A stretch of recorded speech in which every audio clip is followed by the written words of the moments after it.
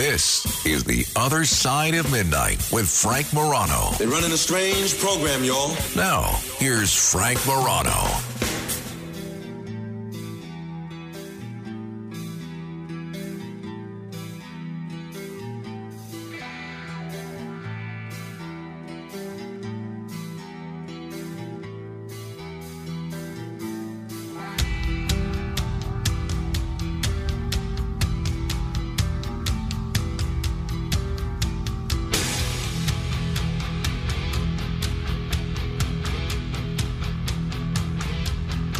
So around the holidays, one of the things that I most enjoy is I get to catch up with some family that I don't get to see as often as I like. So I got together with some family a couple of days ago over the Christmas holiday. And a member of my family who I promised I would not out, meaning in terms of my relationship with her or her name, one of my cousins who heard this discussion said, but make clear it's not a second cousin that lives around the corner from you. And it's not. But anyway, a family member recently was in Florida. And we'll call her Cynthia. Not her name, but we'll just make that up, Cynthia. I accidentally called someone's wife Cynthia, who wasn't Cynthia the other day. So now it's in my head, that Cynthia. I felt bad. Her name is Cindy. Sorry about that, Cindy. She's telling me the story, how she's in Florida, I think around in the Florida Keys area. And she said she went into the store, gift shop, and she said she went and purchased a bunch of items, or she was about to purchase a bunch of items, some keychains and stuff, not expensive things, but maybe about $20, $25 worth of stuff. And then she goes towards the counter to pay for this. And she sees a sign that says, Biden stole the election. And she doesn't agree with that at all. She's not a Trump supporter, but even more than not being a Trump supporter, she doesn't believe it's appropriate to be advertising the fact that Biden stole the election. So here's what she did. She goes over to the front counter and says, I was going to purchase these things, but I'm not because of that sign. I just want you to know that sign is costing you business. She puts the items back and she leaves. Now, interestingly enough, she said the person who she said that to at the store actually followed her and her friends for a couple of blocks. Didn't do anything, didn't try to, touch them or push them or anything like that, but he did follow them for a couple of blocks after that. So it got all of us that were part of this discussion thinking, let's say a store advertises a political point of view that you very much disagree with. What do you do? And my wife shares a story about how that we were going to go to a diner that we both like. This is a couple of years ago. This was before we were married. And they had a sign for a politician that we both do not like. We both dislike this person, both politically and on a personal level. So Rachel says to me, well, I'm not going there. While they have that sign up, there is no way I am eating there. And I said, all right, can't we just eat there? The food's good. We like it. She said, nope, I am not giving them my business. As long as they're advertising for that so-and-so, I am not giving them my business. So the difference between what Cynthia did and what my wife did is we just went elsewhere with my wife. She didn't go in there and say, I would be eating here if not for that sign you've got out in front. And so I was talking to Cynthia about why she did this. I said, why did you feel the need to tell them that? And she said, well, I wanted them to know exactly why they were losing business. I didn't want them to guess that maybe I was changing my mind about purchasing this. I wanted them to know it was because of that sign, Biden stole the election. I thought, because if it were me, usually I would generally, at this point in my life, I've become so accepting of everything. If it were me, I would just probably still patronize the establishment. If they had a service that I wanted or a good that I wanted, I would still probably patronize it. Now, there are times in my life where that would not be the case, where, a business had a sign up for somebody that I really disliked and I wouldn't go in there. But I'm over that because I feel like it's so difficult to make a living as a small business owner that I really don't want to patronize. I really don't want to penalize the small business owners that may have views different from the views that I have. To each their own, right? And I think more political activism, more conversation, I think that could be a good thing. But if I were so turned off by a store's political views, I would just not go there. I would not go up to the teller or the manager or the owner, I don't know what this person was, and say, hey, by the way, I'm not eating here because of X. I just wouldn't go there. And it got me thinking, what would you do if there was a store that you were going to patronize or a restaurant? What would you do? You've got three different approaches here, or maybe a fourth even that I haven't considered. But you have the Cynthia approach, which is to go in there. Well, once you see the sign that you disagree with, tell them, I would have purchased this, but I'm not. Buy. You have Rachel's philosophy, which is just not patronize it. And you have mine, which at this point in my life is basically just patronize it. If they have stuff you want, just go there. Where do you come down on stores, businesses, restaurants, advertising things that you find very objectionable? 800-848-9222. That's 800-848-9222. That is the question. A question. Since before your sun burned hot in space and before your race was born, I have awaited a question. Now, I'm sure a lot of people are going to say that that's what you want. These Trump-hating people like Cynthia, they just, that's how they are. They're so bitter. They're so angry.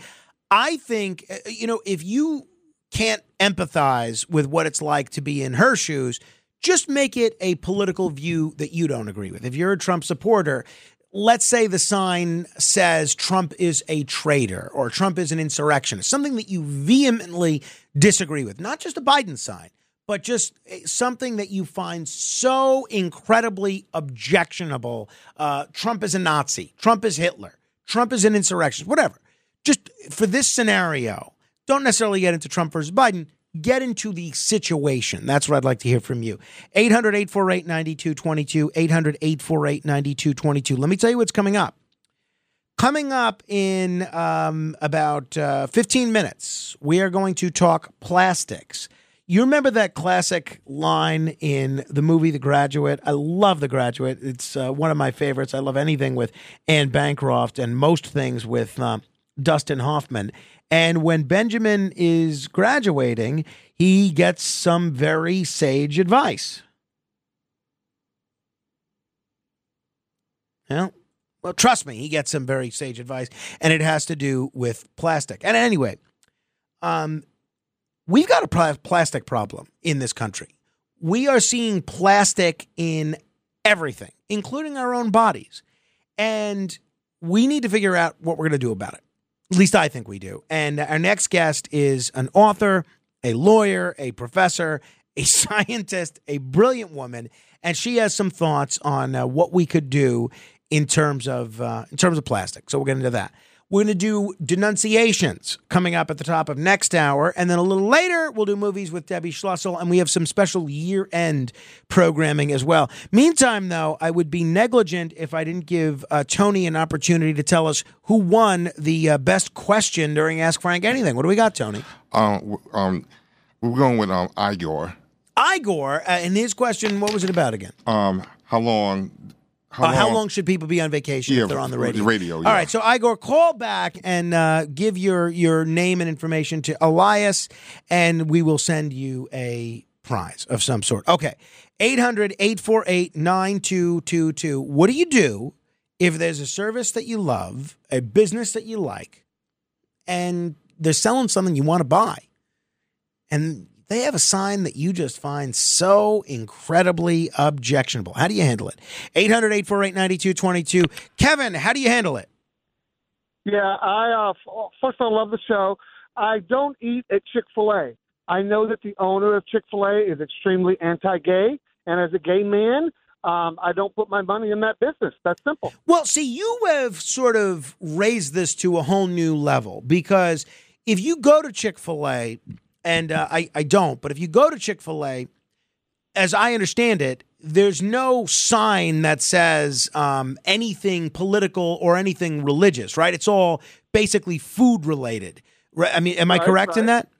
Correct. Right. Correct. So, well, I don't go to the restaurants. But right. Understood. So what you're doing essentially is you have become aware of the political and the religious views, which you consider to be bigoted, of the ownership of the restaurant.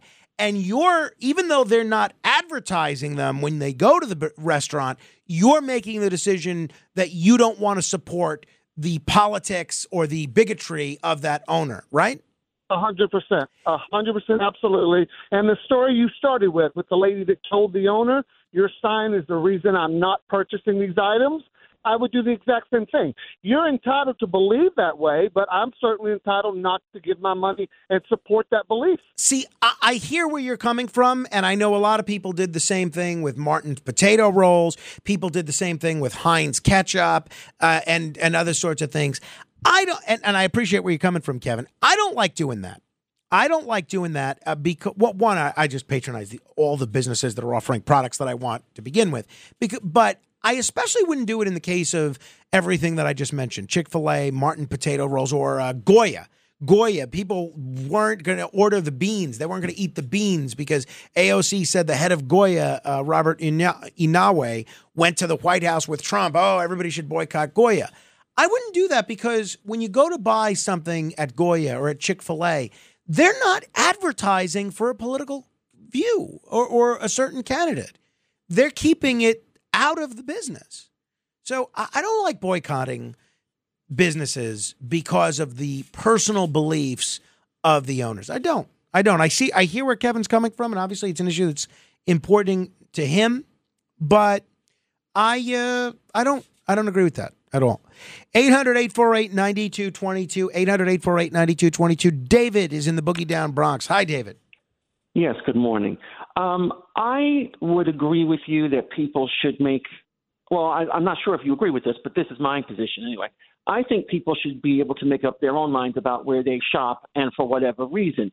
But my question to you about this is, considering the difficult business climate, and I'm sure you've seen plenty of businesses going out of closing in recent years, why on earth would they make it harder for themselves to conduct business knowing how politically divided we all are? Because why would you take the chance of driving away a potential customer? If you have your political views as a business owner, keep them to yourself. I think that's the simplest way to do it. David, that's such a good point. And I'll tell you who agrees with you completely on this. It was my Uncle Joe, who I guarantee you agrees with you on nothing politically. He's as conservative as can be, and he's very much a talk radio conservative. But I worked for him in his shoe repair shop when I was, 13, 14, 15, maybe even a little younger. And I would go in there, every Saturday and sometimes after school. And I, knew how political he was. He would listen to talk radio constantly, would love to talk about politics. And he was, conservative as can be, almost always voted Republican. And you would see all these other businesses in the neighborhood with signs up of Republican candidates that were running. And I would say, Uncle Joe, why don't you have one of those signs up? You're going to vote for that guy just like all the other businesses are. Why wouldn't you want to put that sign up? Because he said exactly what you just said. He said, I don't want to lose business because someone doesn't agree with my politics. He says, I'm Republican. I'm going to vote Republican. I'm going to contribute to Republican candidates. If people ask my opinion, I'll tell them why I'm conservative. But I'm not going to tell people that believe differently from me not to get their shoes repaired here. I respect that view completely. I tend to think, look, I like seeing the signs. Even if it's a sign that I don't agree with, I love hearing why people believe certain things. I like it. And that's one of the reasons I wouldn't penalize businesses. But a lot of business owners view exactly the situation as you do. Exactly. 800-848-9222. So what do? You see a sign in a store that you don't agree with. Do you do what my relative Cynthia did, confront the person? Do you do what my wife did, just not go there? Or do you do what I do and just go there anyway? 800-848-9222. Cy is in New Brunswick. What do you think, Cy? Hi, Frank. I do a personal boycott. If I don't like a sign or something, I just don't give them business. I don't tell anybody, just do my own thing, and they lose me out. Target, for instance, if I see certain flags in certain businesses, I just don't buy from them. Now, that's what I would do. And I said to Cynthia, why not just not go there? And she said, well, I want them to know this is why they lost the business. What do you say to that argument, Cy, that they should know that putting up a flag or a political message of some sort, that's what's causing them to lose the business? I often find that I'm not going to change people's opinion, and they're not going to change mine. Yeah, I'm with you, Cy. I think that's very astute. 800-848-9222. Eli, what do you think? I would say that you're 100% right. Your way is probably the most righteous way to go. But I would do slightly different. I would do like your wife made, because I in a way, if I see something, I'll just respect the guy that hung up the sign, or even though it's something that I don't really respect or like, I would just not go into that store, you know? Yeah, I hear you, Eli. Thank you. And look, if it's something that's overtly hateful, that's different. But if it's a political belief, even one that I don't agree with, that's another thing. I don't think businesses should be penalized for their views. I don't. I mean, they are all the time on the left and on the right. I think, they say that's one of the reasons Mayim Bialik might have been canceled. As the host of Jeopardy, she was way too outspoken in a lot of her views. So I think that, we're seeing this play out in big business as well as in small business. Felix in Pennsylvania, what do you think? All right, listen, Frank, I would tell you this. I would tell everybody in my family and all my friends that I would agree with what that person put out there. I believe that the globalists are trying to take over, the Western civilization, Judeo-Christian civilization. And same thing with Bolsonaro in Brazil, the way they stole that election. And so I would encourage them. I would walk up to them and say, I agree with everything that you say, and the reverse of Cynthia. And I will give them as much business as possible. Right, but Felix, let's say they were putting up a sign that you didn't agree with. Let's say they had the sign that said, Trump is an insurrectionist. I would walk up and tell them exactly that I will not do business with them. Right. I will not spend my money there. You would handle it the same way Cynthia did, essentially. And that's kind of what my question is. It's not about whether Biden stole the election or not. It's about how you handle this sort of a thing. We're going to talk with, a really bright person about plastic in just a bit as we engage with Sarah Morath in just a few minutes. Julius, listening on WCBM in Baltimore. Hello, Julius. Yeah, how you doing, Frank? Yeah, how you doing, Frank? Good. I'm well. Hello, Thanks. hello. Yeah, Julius, go ahead. Yeah, but on mine, I think John was 100%. I agree with you on that. But you got different ethnics, and you got like here in Maryland where I stayed, we got Mexicans. They got stores when you go in them. They got all the Mexican things from their heritage or their area, and it shouldn't offend you. But if you feel as though you're offended, then I feel like you just go somewhere else. And you use your wallet to speak what you don't want to say or whatever. You just go to somewhere else. Interesting. Thank you, Julius. Let me end with Rick here before we get to Sarah Morath. Rick, give me your thoughts. Hello there. How are you, Frank? Happy holiday and all that stuff. Thank you. Likewise to you. I used to own – I appreciate that, and God bless you and Carmine. And your wife, Rachel, even though she sounds like a liberal. What? Why do you think she sounds like a liberal? Because you said that she wouldn't give the place, the business. Right, but I didn't tell you who the politician was that. I have a feeling. I don't think you're right on that one. But go ahead, Rick. I guess you would know better than I would, right? One would hope, but who knows?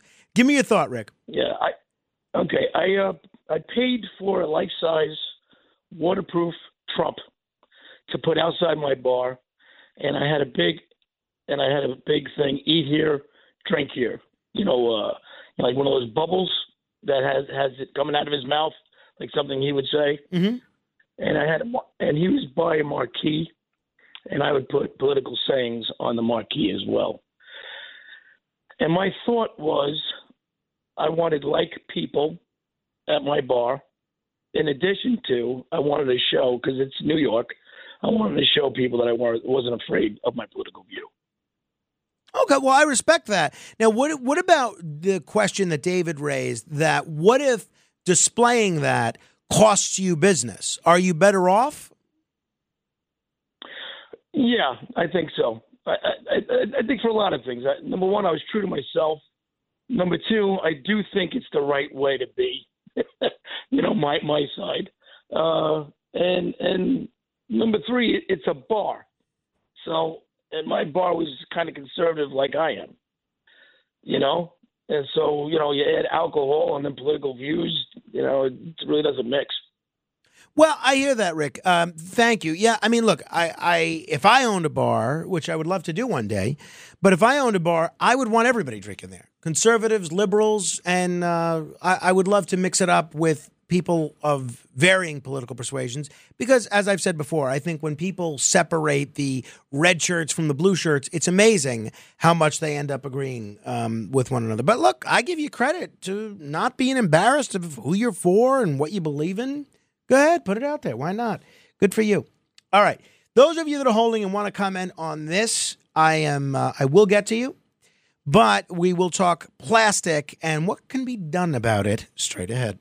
The Other Side of Midnight with Frank Morano.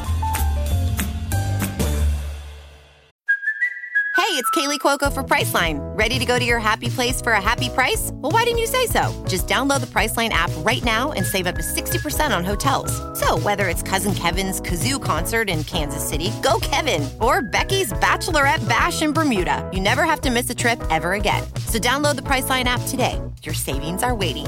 Go to your happy place for a happy price. Go to your happy price, Priceline.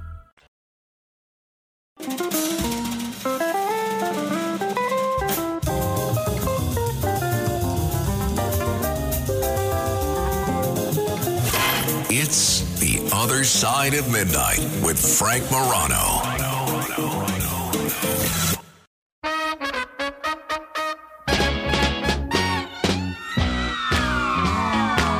This is The Other Side of Midnight. I'm Frank Morano. A lot of you, like me, remember the classic film The Graduate, and Dustin Hoffman, who is supposedly just graduating, gets some very profound advice. It all boils down to just one word: plastics. I just want to say one word to you.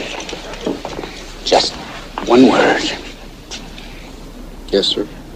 Are you listening? Yes, I am. Plastics. Exactly how do you mean? There's a great future in plastics. Think about it. Will you think about it? Yes, I will. Enough said. That's a deal. Well, had Dustin Hoffman listened to that advice back in 1969, he might have been a very wealthy man. I have a feeling Dustin Hoffman did okay for himself anyway, but that character, Benjamin, would have done really well because plastic is everywhere. You might remember a few months ago, we interviewed A.J. Jacobs, who tried to go a day without using or encountering plastic. Couldn't do it. He couldn't do it because plastic, which was nowhere a couple of hundred years ago, literally, is now everywhere. It's holding what we drink. It's holding what we eat. It's in our clothing. It's on the floor. It's everywhere. Now, is that a problem? If so, what do we do about it? Well, there was a really interesting op-ed in The Hill recently. Headline: Recycling won't solve the plastic problem. Here's what will. The author of that very interesting piece is somebody who's pretty accomplished. Professor, lawyer, scientist, author of the award-winning book, Our Plastic Problem and How to Solve It. Very pleased to welcome to the program Sarah Morath. Sarah, thanks so much for joining me on the radio. Merry Christmas, Happy New Year, and all the other adjacent holidays. Well, thank you for having me, and thank you for that kind introduction. So how much plastic is out there in the world as far as we know, Sarah, at this point? There are millions of pounds of plastic that are generated and produced daily. And the amount that we're generating right now is expected to double by the year 2040. So if we have 700 million metric tons entering right now, we can just expect that to double by the year 2040. And how does that compare to the way things were, 100 years ago? Well, 100 years ago, plastic was still mostly in the laboratory. Plastic is a man-made synthetic material that was designed early on as a replacement for ivory, actually. So a lot of products that were used, like billiard balls and combs that were made of ivory, were replaced with sort of plastic products, essentially, the early version of plastic products that we have today.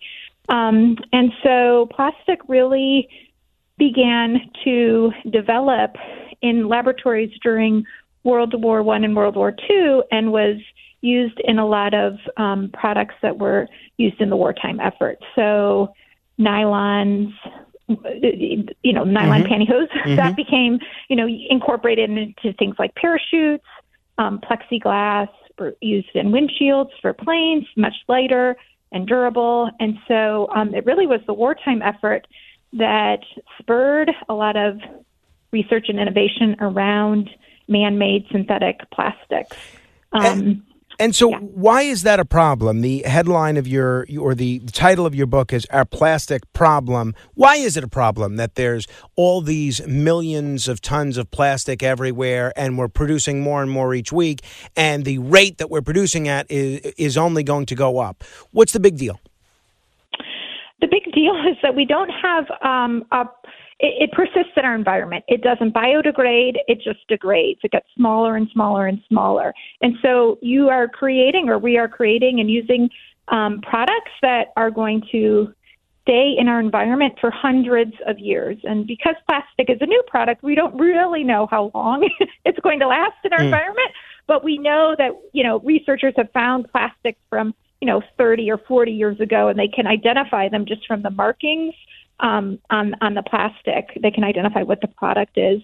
And so the problem is that it persists in our environment, and we don't have an adequate way of sort of recycling it or incorporating it back into a useful product. So we're basically, when you think about a product, it's make, use, dispose, and that's what we're doing with plastic. And it's so much plastic. We use it in everything that we're just sort of, pushing it out into the environment with not really thinking about how much is going into the environment and adequately thinking about reusing it. If you're just tuning in, my guest is Sarah Morath. She's the author of the book, Our Plastic Problem and How to Solve It. Now, you mentioned how the amount of plastic we're producing is pretty massive. There's really no precedent for this level of plastic production in human history, and there's going to be a whole lot more of it pretty soon. It was interesting that you said a second ago that recycling, or I don't remember the word you used, but you said essentially that there's no real way to recycle this. Now, I'm really into taking cans and bottles to the grocer and getting the money back for the bottle redemption. Now, they do let you recycle plastic bottles for things like water bottles, soda bottles. In my mind, and I think in the minds of a lot of people that do this, they mash these little bottles up into a million little plastic pieces, and then they use those million little plastic pieces to make other plastic products. Is that not what happens? Why isn't recycling helping solve the plastic problem? So you note a kind of plastic bottles. And so plastic bottles are are made of a particular kind of polymer of plastic, PET, and it's got a number on it. Usually you might be familiar with the chasing arrows and then a number inside of that chasing arrows symbol. And the one is what the plastic bottles are, and we actually do a pretty good job recycling those kinds of polymers, those kinds of plastics. But I think I've got a statistic like it's around maybe in the 30s or 40s% of that kind of plastic gets recycled. Now, there's a couple of problems. One is that plastic is not indefinitely recyclable. So as you mash it and crunch it and melt it and formulate that plastic bottle, it will eventually become weaker and weaker. The chemical bonds between those polymers will gradually degrade and become weaker and weaker. So even the plastic bottles that can be recycled into other plastic bottles are not indefinitely recyclable, right? There will become a point where they're not really sturdy enough to use as a plastic bottle. So lots of plastics are downgraded into other kinds of products. So that's one problem, is that it's not indefinitely recyclable. The other problem is that there are many different kinds of polymers of plastic. So we mentioned plastic bottles, but there's things like plastic bags, which are a different kind of plastic, plastic utensils, the containers like that your orange juice or your margarine might come in. Those kinds of plastics carry a different resin identification code, so a different number within that chasing arrows symbol, and that represents a different polymer. And when you mix those polymers, like a 1 with a 3 or a 4 and a 2, you don't get the same kind of product, right? So you can't make the same product when you mix the plastics together. You have to make some other kind of product, and that's that downcycling, like it gets incorporated into asphalt or other kinds of products. So it's the polymer complexity that makes recycling challenging, and the fact that the bonds between the chemicals in the plastic polymers will eventually break down to a point where they can't sort of create that good product anymore. I want to get to your solution in just a moment, but just one more question on the recycling front, because I think a lot of people are curious about this because they see the folks, especially in cities like mine, grabbing all the bottles that are put out for recycling and thinking, okay, good, that at least is being used towards some productive purpose. I came across an article a few years ago that indicated that a lot of the materials, both glass and plastic, that we were recycling was being sold to China for them to make things with, and that as of a few years ago, China was all of a sudden much less interested in purchasing our recycled materials or our recyclables. Do you have any idea if that's true and where things stand on that front now? Yeah, that is true. Actually, China implemented a policy in 2017, which went into effect in 2018, which sort of shut off the trade, the waste trade. So it wasn't just plastic that we were trading with China.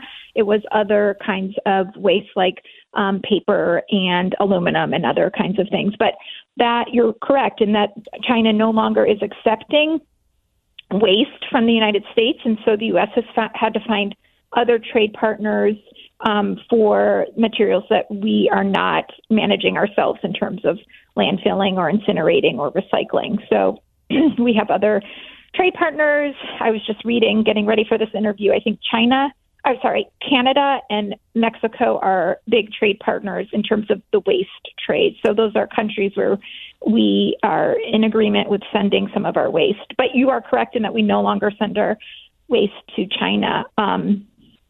And that was a policy that was implemented by China about, I guess now almost 5 years ago. But it's still going. It's still going somewhere. People shouldn't assume it's useless and they should just throw it in the trash. Yeah, no, I would still encourage, especially the plastic bottles, since we're pretty good at recycling plastic bottles. I would still encourage that, recycling that. And so my solution, as we're getting to that part of the interview, would be to kind of use less plastic and that plastic that you are using, to be conscious of the number that is on the plastic and be cognizant that the number, just because there's a recycling symbol on it doesn't necessarily mean that plastic is recyclable. It's just a way of identifying the kind of polymer that makes up that plastic. Got it. It's called a resin identification code. It was actually created by manufacturers of plastic, not environmentalists, to kind of identify the polymer that goes into the different plastics that are out there. When I did a previous segment on plastic, a few of the listeners pushed back at kind of whatever my guest was saying about plastic being such a potentially big problem. One person, for instance, wrote to me and said, plastics have extended our lives as they've reduced many common surfaces of infectious germs. Much of the single-use plastics are used in medicine, food services, cleaner too. Another person wrote to me that plastics replace the use of metals in many industries, including in the water bottle that I drink from. And in doing so, there's less environmental damage from mining and processing ores. They're lighter than metals, so they're cheaper, and they use less fuel to transport. You mentioned the issue that I was unaware of with respect to it replacing ivory, and hopefully maybe that means a few elephants have been saved. Is plastic being unfairly villainized, not just by you, but by the world? Yes. Well, I wouldn't say I'm a plastic hater because I think there are some wonderful uses of plastic, particularly in the medical industry that you mentioned. And in terms of keeping things sanitary and clean, plastic does a wonderful job. I think the problem that we have is that it is maybe being used unnecessarily in certain products. Or, one thing that we talk about a lot is that plastic makes a lot of the packaging, takes up a lot of packaging, and maybe there's some unnecessary plastic being used in packaging, or there's other ways of, sending something through the mail without having all of that bubble wrap or whatever else, we're including in that. So you are correct. When we switch products out and in, there's always environmental trade-offs. You mentioned plastic being really light, and so we can imagine that then the carbon footprint of sort of sending something that's bottled in plastic instead of glass is going to be significantly less. So you're right. There are these trade-offs. I think I would go back to thinking about phasing out unnecessary plastics, and that's where I would focus my attention first. Got it. As opposed to the critical plastics. Got it. I alluded to the headline of your piece in The Hill, Recycling Won't Solve the Plastic Problem. Here's what will. The title of your book is Our Plastic Problem and How to Solve It. So, Sarah, give us the answer to the $1 million question. How do we solve the plastic problem? Gosh, well, I think it's a multi-pronged approach is the approach that I take in my book as well, and that there is no silver bullet. I think any environmental problem we'd like to have, this is what we need to do, and this will solve all the problems. As I mentioned, there's all of these trade-offs. So I would sort of, my solution would be focusing first on reducing the amount of unnecessary plastics we have, and then when we get to plastics that are critical, thinking about whether eliminating the toxicity of that plastic, or thinking about the design of that plastic and designing it in a way that is less harmful to the environment when we're finished using that plastic, for example. So those would be my two main focuses, would be reducing the amount of unnecessary plastic and then thinking creatively about our design of the remaining plastic and ways in which it could be phasing out harmful chemicals, or the persistent chemicals, or designing it in a way that could be less harmful when we're done using it.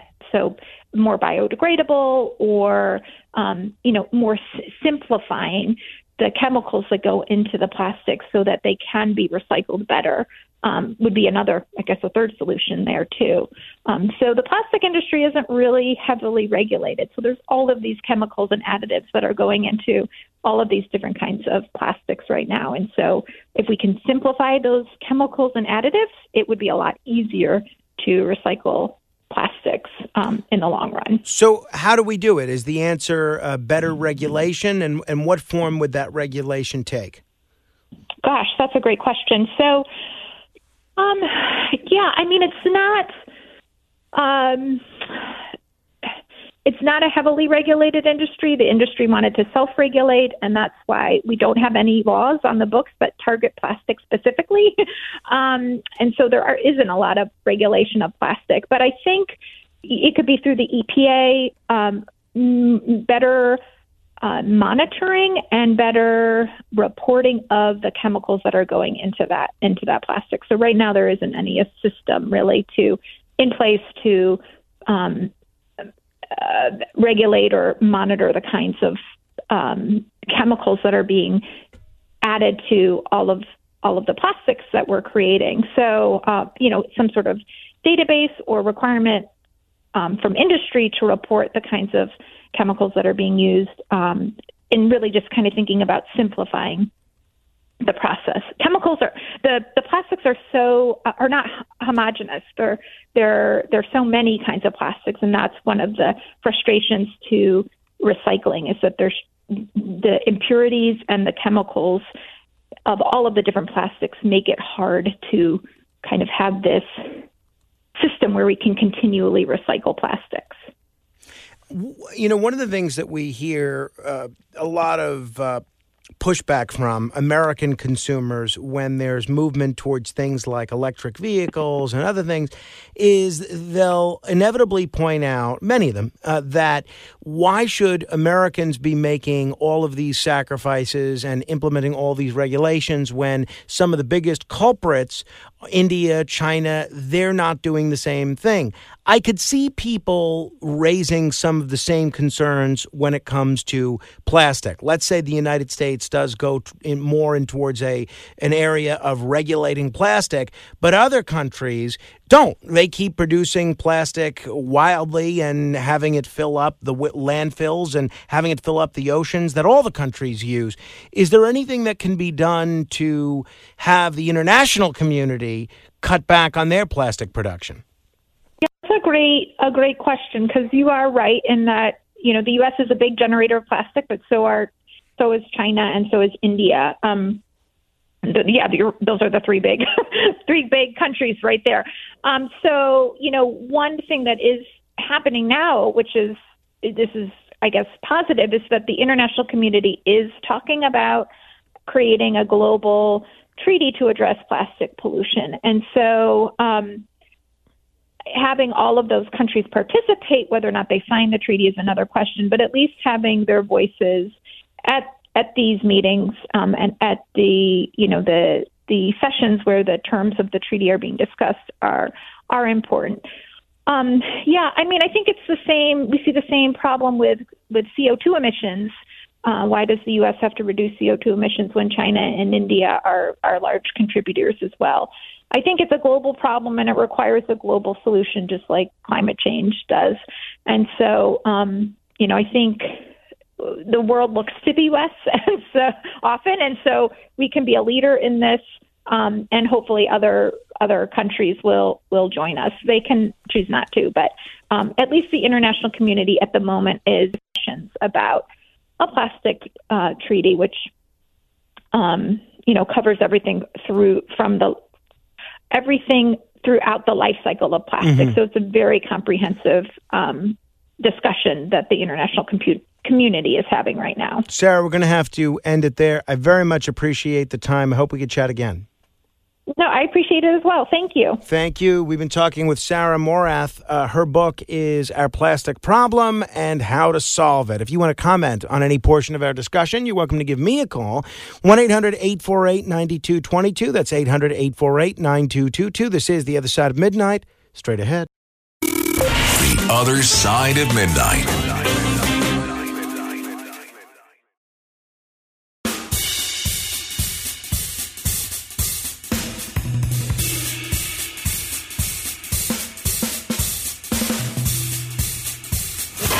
It's The Other Side of Midnight with Frank Morano.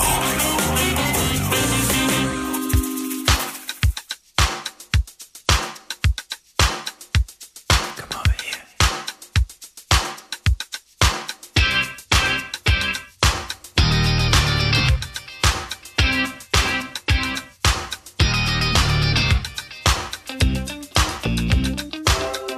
All you got is this moment.